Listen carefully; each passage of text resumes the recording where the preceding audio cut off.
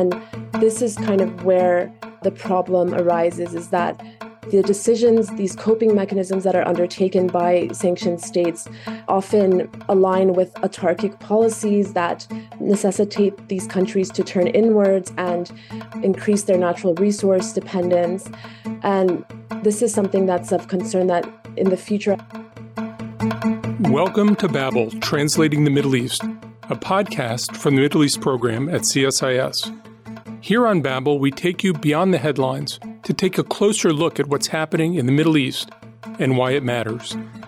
Today, the Middle East program is releasing a new report by Will Todman on the prospects for regional diplomacy around shared environmental concerns in the Gulf. To better understand what some of those environmental issues look like, I spoke with a scholar of environmental policy and sustainable development in Iran. We discussed Iran's environmental challenges, its strategies to address them, and how external factors, such as Western sanctions, exacerbate the government's environmental mismanagement. Later in the episode, I continue the conversation with my colleagues Will Todman and Danny Sharp, discussing Will's report and what role the United States can play catalyzing action around environmental issues in the Gulf. To translate some of what's happening in the Middle East, this is Babel.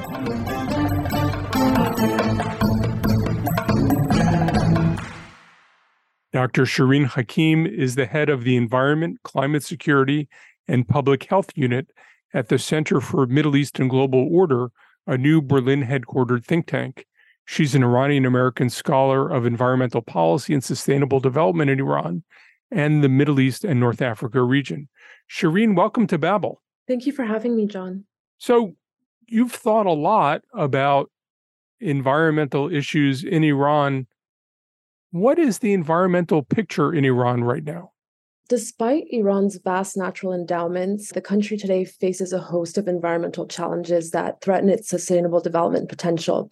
While Iran's environmental crisis has been exacerbated by the impacts of climate change, the main culprit of the environmental decline we are witnessing in the country today stems from environmental changes induced by human activity. So there are three significant environmental issues that I'd like to highlight. The first is its water crisis, which has been exacerbated by decades of isolation, mismanagement of local resources, and the consequences of a prolonged drought.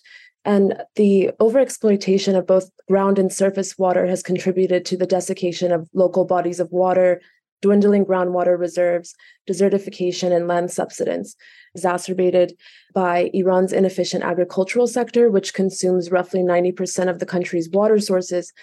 And despite declining water availability, Iran's agricultural sector has been pushed to expand to fulfill growing food demands. The second issue facing Iran is air pollution. Iranian cities, provoked by the use of poorly refined petroleum and the use of outmoded vehicles, routinely rank amongst the world's most polluted.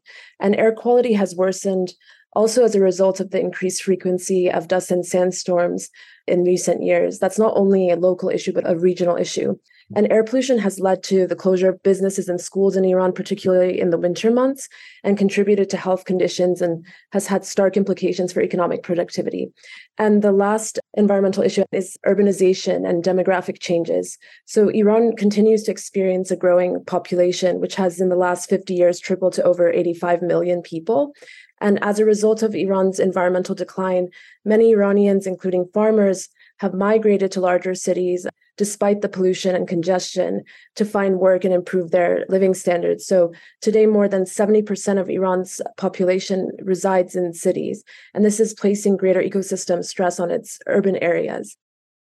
And you've written a lot about how U.S. and multilateral sanctions on Iran have made these problems even worse than they'd otherwise be. How does that work? I'd like to preface this by first saying that it's difficult to distinguish to what degree sanctions triggered damage to Iran and to what degree it was catalyzed by the government.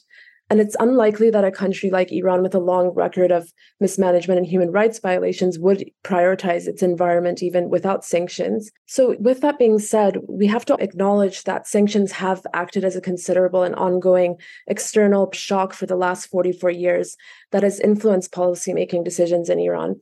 there is no causal association between sanctions and environmental degradation because environmental outcomes are the result of various compounding factors. And ultimately, environmental management was at the discretion of Iranian leaders. But in my research, sanctions are understood as a shock to the system of a targeted state.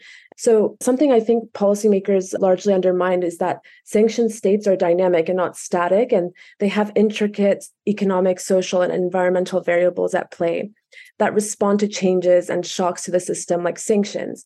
So when sanctions intensified on Iran, there were four key direct impacts on the economy that disrupted environmental management.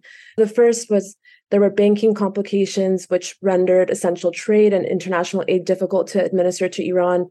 The second is that there were divestments of international companies from the Iranian market and difficulties for Iran to attract foreign direct investments. The third point is it became difficult for Iran to import sustainable and clean technologies, partly because some fell under the dual-use item category, which are technologies or goods that have both civilian and wartime uses and were restricted.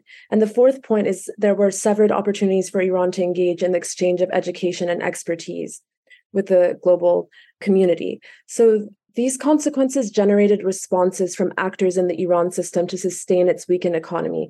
And I refer to these responses as coping mechanisms. These coping mechanisms compounded with corruption, mismanagement of the environment and the economy, and the impacts of climate change.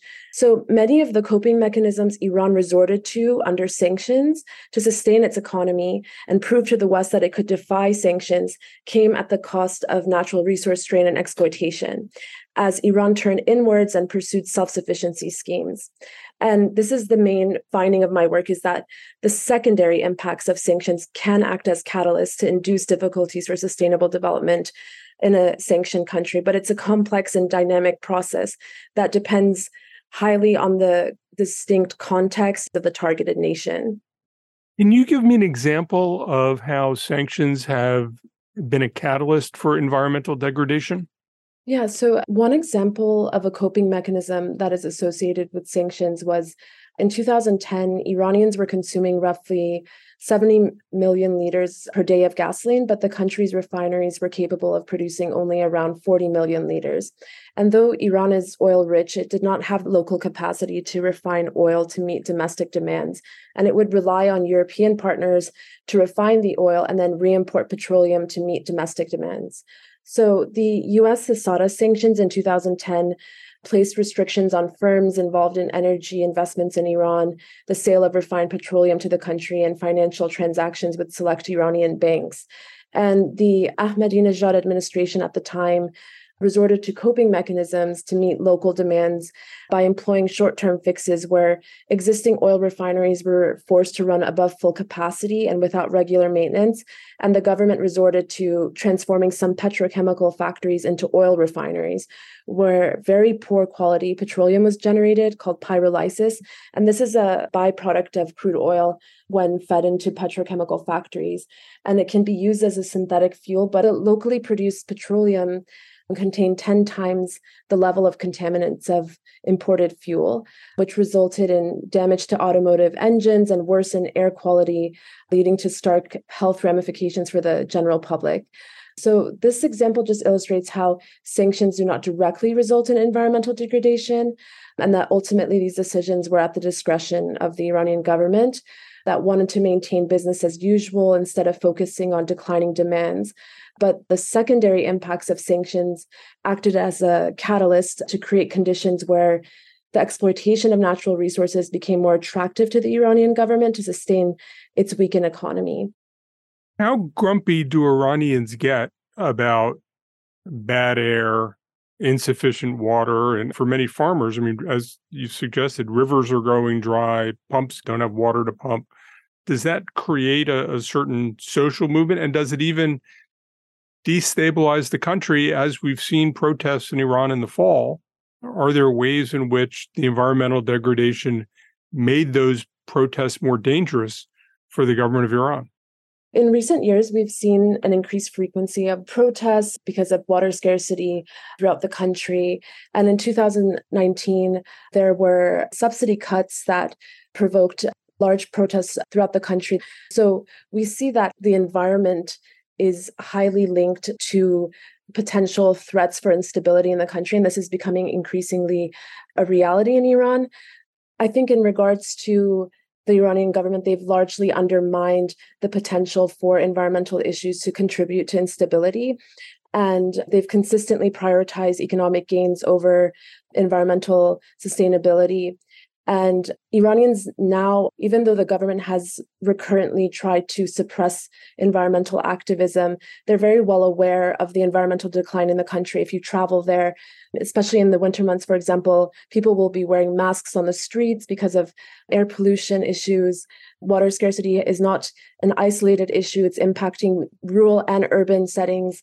So it's definitely part of the concerns of the general public. And I think that if we don't see significant reforms to the systemic inefficiencies of the Islamic Republic, it's likely to act as a threat multiplier in the future and add to existing social tensions in the country. As of now, the Women Life Freedom movement was largely driven by the Generation Z, and it's brought to the streets, a largely young population, but the environmental issues have the potential to mobilize, a different demographic of people that we have not seen necessarily contributing to these protests. So I think that threat is there, and it's something that the Islamic Republic should take into consideration and prioritize.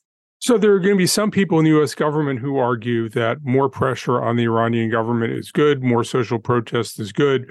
The way you solve the Iran problems in their breadth, from the nuclear issue to human rights issues to the economic issues to everything else, is to move beyond the Islamic Republic and have a new government. So the last thing we should be doing, this argument would be alleviating pressure on the Iranian government. You want to double down on pressure on the Iranian government. How do you respond to that sort of logic chain?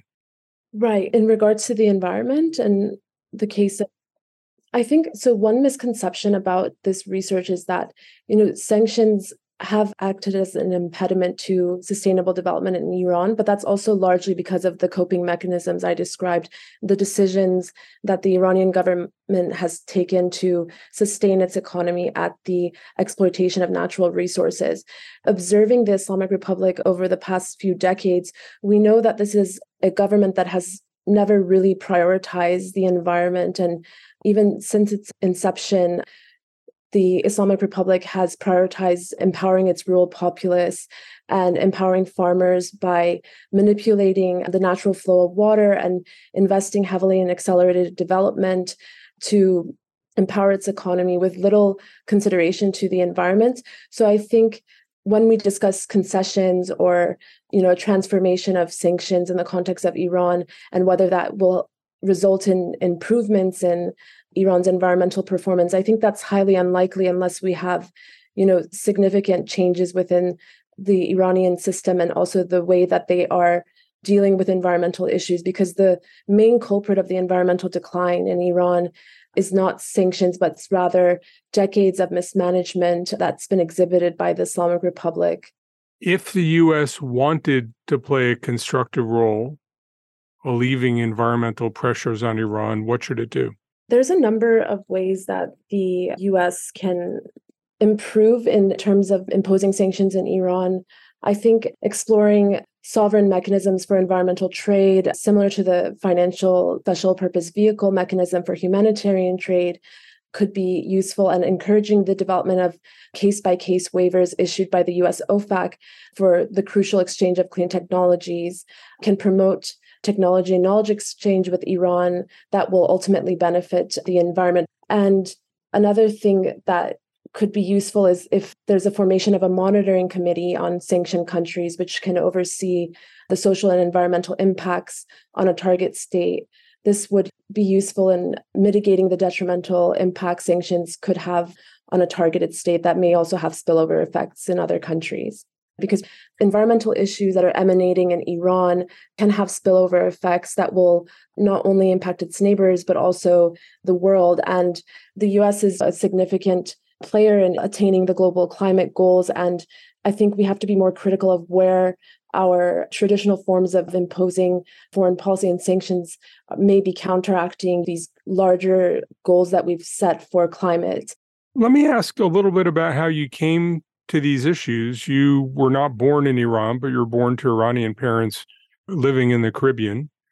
You then went back to Iran and worked for a while. How did you find Iran? How did you get interested in environmental issues in Iran? And how did your on-the-ground experience affect how you work on these issues from outside of Iran now? So I've always been fascinated with Iran since I was young. The first time I traveled to the country, I was 17. I was consumed by the beauty of the country, but also very aware that the development potential of the country was limited by mismanagement, and also in the years of the escalation of multilateral sanctions. During my trips there, I noticed that my friends and family would commonly cite sanctions as an impediment to sustainable development. So this kind of sparked my interest. And when I embarked on my PhD, the JCPOA had just been implemented, and many had hoped that Iran's economy would remain open to the West. And there was a lot of discussion over sustainable development projects and companies entering Iran's economy because of its huge potential.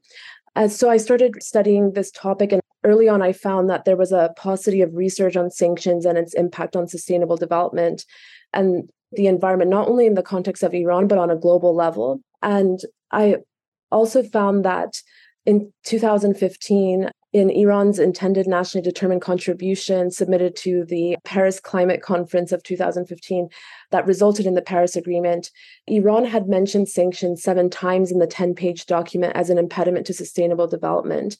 So the Iranian government was consistently referencing sanctions as an impediment, but there was not any scholarly work to substantiate these claims.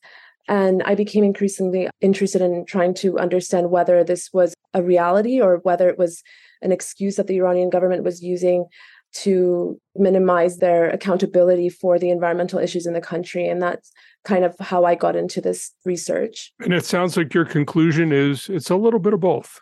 As I mentioned, the blame lies ultimately in the hands of the Iranian government. But I think what's significant from the findings of this research is that sanctions do create difficulties for a targeted state, especially one like Iran that has been under imposition of sanctions for decades. And I think what's novel about this research is that for years, individuals who have been crafting sanctions and imposing sanctions have undermined the adaptive capacity that sanctioned countries have to adapt to their conditions and find ways to evade sanctions. And this is kind of where the problem arises, is that the decisions, these coping mechanisms that are undertaken by sanctioned states often align with autarkic policies that necessitate these countries to turn inwards and increase their natural resource dependence.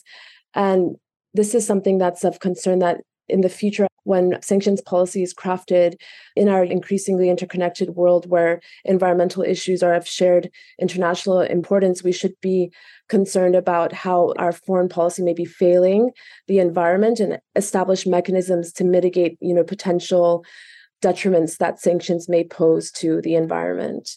Shirin Hakim from the Center for Middle East and Global Order, thank you very much for joining us on Babel. Thank you.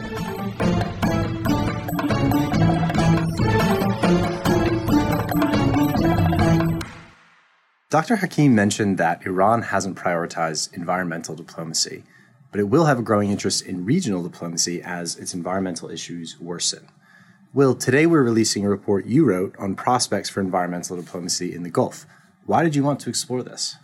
Recently, there have been a number of moves towards diplomatic normalization between different Gulf states. Part of this includes Iran, but even between other Arab Gulf states, Qatar and the UAE, for example.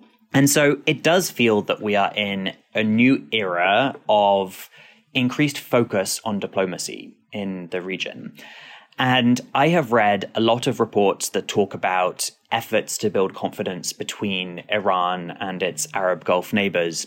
And quite often there will be a line saying these states have shared concerns when it comes to environmental issues, maritime security, things like that. But it doesn't often get that much more focus. And so I wanted to look into this topic of, is environmental diplomacy at the regional level feasible? Is it desirable? could it actually help build trust between Gulf states in a way that could then allow them to tackle some of the harder security issues, like ballistic missiles, Iran's support for proxies around the region, even its nuclear program.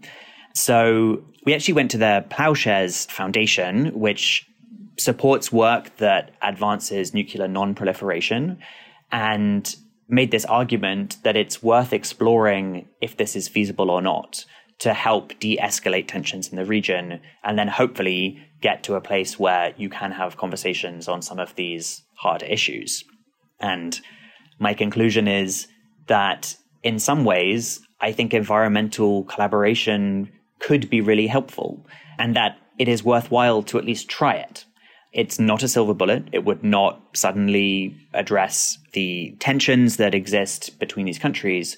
But I think it has real promise, in part because efforts need to be at the regional level. It's not possible for any single state to fully protect themselves from the effects of climate change or environmental degradation on their own. It's also not zero-sum. If Iran were to collaborate with Saudi Arabia, that would benefit both of them. So that's why I think this is an interesting area that should be explored. Do any Arab Gulf states have an interest in prioritizing environmental diplomacy? How do their approaches to environmental issues differ? We have seen a lot more interest among the oil-producing states in getting on the right side of environmental issues. Partly it's because they're susceptible to aspects of climate change, both in terms of temperature and rising sea levels. But I think there's also a bit of a sense that they want to be seen as responsible actors, as energy producers who are pumping the hydrocarbons that contribute to climate change, that they want to also be seen as solution providers on this. So I think on both a practical level, but also a reputational level, they want to be engaged on climate issues. And there's a way in which climate diplomacy gives them new opportunities. The fact that the UAE is hosting COP28, I think, is a sign that the UAE wants to be seen as a solution provider in the climate space. When you look at their relations with some of the surrounding states, climate provides an opportunity not for aid per se, but for using climate to provide a platform for cooperative engagement. One of the challenges is that when I talk to people both in Gulf governments, but also in Iran, about the Iranian government's engagement on the climate issue, it's a much lower priority. And I even spoke to a Gulf foreign minister about the effects of climate change on conflict with Iran. And I said, have the Iranians even thought about how the energy transition is going to affect Iran? And what I keep hearing is, for the Gulf states, it's sort of an easy and obvious thing to try to do this. But for Iranians who, in many ways, are grappling with much more immediate kinds of questions, they really haven't thought through the energy transition. They haven't really thought through climate issues, although Iran is very affected by climate issues, as Shirin suggested. And it becomes a weaker platform, not because the answer is not theoretically there, but because the Iranian government hasn't prioritized engaging on it at a time when many Gulf governments have prioritized acting in this space, not necessarily because they need to accomplish things, but because they want to be active in that space. When we're talking about Arab Gulf states, we're talking about the GCC states and also Iraq. And these states really have quite different levels of focus on the environment, and they also have a degree of rivalry between them where they want to be leading this for the region. So particularly when we talk about Saudi Arabia and the UAE, both of them, as John said, are very keen to be acting on these issues as middle powers. And typically the way they act is through unilateral efforts. They like to lead their own initiatives. Saudi Arabia has both the Saudi Green Initiative, which is domestically focused, and then the Middle East Green Initiative, which is envisioned as a regional effort. But that is led by Saudi Arabia, as far as we can see so far, with quite little engagement from other states in the region. Similarly, the UAE is hosting COP28. I think this is really going to be a chance for the Emiratis to show their leadership on this. And, they have some reason to claim early leadership on these issues. They've hosted IRENA, the International Renewable Energy Agency, since 2009 and have been focused on this issue for longer than many of the neighbors. So when this becomes a piece of rivalry pushing for who is the most advanced on the climate, that really deters cooperation, because ultimately this would need to have engagement of all of the states in the region, probably for it to be truly effective. So I think some of this rivalry is really going to undermine how that plays out. Could the United States play a role in fostering a regional dialogue on environmental issues? Is it in U.S. interests to facilitate that? So it's partly harder because we don't have a relationship with the Iranians. We're not talking directly with the Iranians right now. So as a broad regional platform, the United States is not especially well prepared to push that forward, but it does have important relationships with all the GCC states. And I could certainly imagine a more multilateral framework where the U.S. was contributing and Iran could also participate, as long as it really wasn't under U.S. leadership. The U.S. brings a certain technological skill to this. The U.S. brings a certain diplomatic skill. The United States knows how to set up big multilateral processes that move forward. And so I think there's a lot of utility in the United States engaging on this issue, in the United States bringing countries together. Ultimately, as I think many people in the United States and in the Gulf understand, this has to be a regionally led initiative. But I think the United States has a very useful supporting role, a useful organizing role, a useful catalyzing role, getting people to do this. The danger is that if the U.S. does too much, then everybody continues to look at the United States. So getting the balance right is hard, but I think there's a real opportunity to nudge these things in a useful direction. And that it's actually in U.S. interests as well. If we look at the current administration, the current U.S. administration, the national security strategy laid out two priorities for the Middle East, which was de-escalation and integration. I would argue that fostering dialogue on environmental issues would support both of those aims. And then President Biden has made the climate a big part of the administration's focus. And so I think it would be quite a natural fit for this administration to try to support in some way. And there's some reputational piece of this as well. US officials get very frustrated whenever people talk about a US withdrawal from the region, because they say that hasn't yet happened and is not happening, and rather it's shifting its role. Well, I think this could be a way to shift perceptions of how the US intervenes in the region, and to say they want to have a really positive role and help facilitate solutions which are going to benefit all actors around the region. And for this project, I spoke to a number of Iranians, and some of them said to me, there is no way that the US would support this. The US just wants to bring down the Iranian regime, and they pursue a divide and conquer strategy in the region. Well, doing something like this would disprove that to some degree. And I think it could help articulate the benefits that the US can have in the region at a time when a lot of people are talking about China's role. So I think there are real reputational benefits as well. Although one of the cautions is, I was talking with a Republican colleague who said that when you think about long-term U.S. engagement in the Middle East, if you try to make a lot of it about climate, you have to appreciate that the Republican Party is aligned against the idea that climate is an issue. So if climate becomes a main pillar of U.S. engagement, then you have a Republican president. And you have a Republican Congress that says climate isn't an issue we're going to engage with. You run the risk of starting something and not being able to follow through. Again, it can't all be coming from the United States, but if this becomes something that will take 2 or 3 or 4 years to get off the ground, it's a risk that the United States might not be committed to that course of action for 2, 3, or 4 years, depending on where the elections go.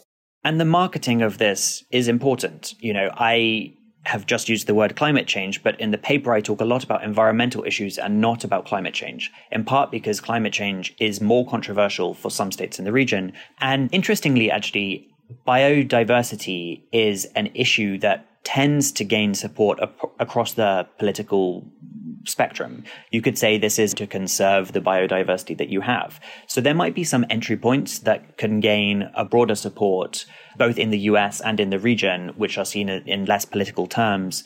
And then you can perhaps build on that going forward.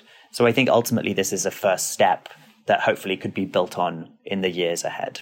Great. Will, congratulations on releasing your report today. I hope we get the opportunity to study this further. And thank you both for joining me. Thanks, Danny. Thanks. Thanks for listening to Babel. If you enjoyed this episode, please subscribe to the podcast on iTunes or Spotify or wherever you listen to podcasts. You can find more analysis on this topic linked in the show notes on the CSIS website, and you can find us on Twitter at CSIS Mideast.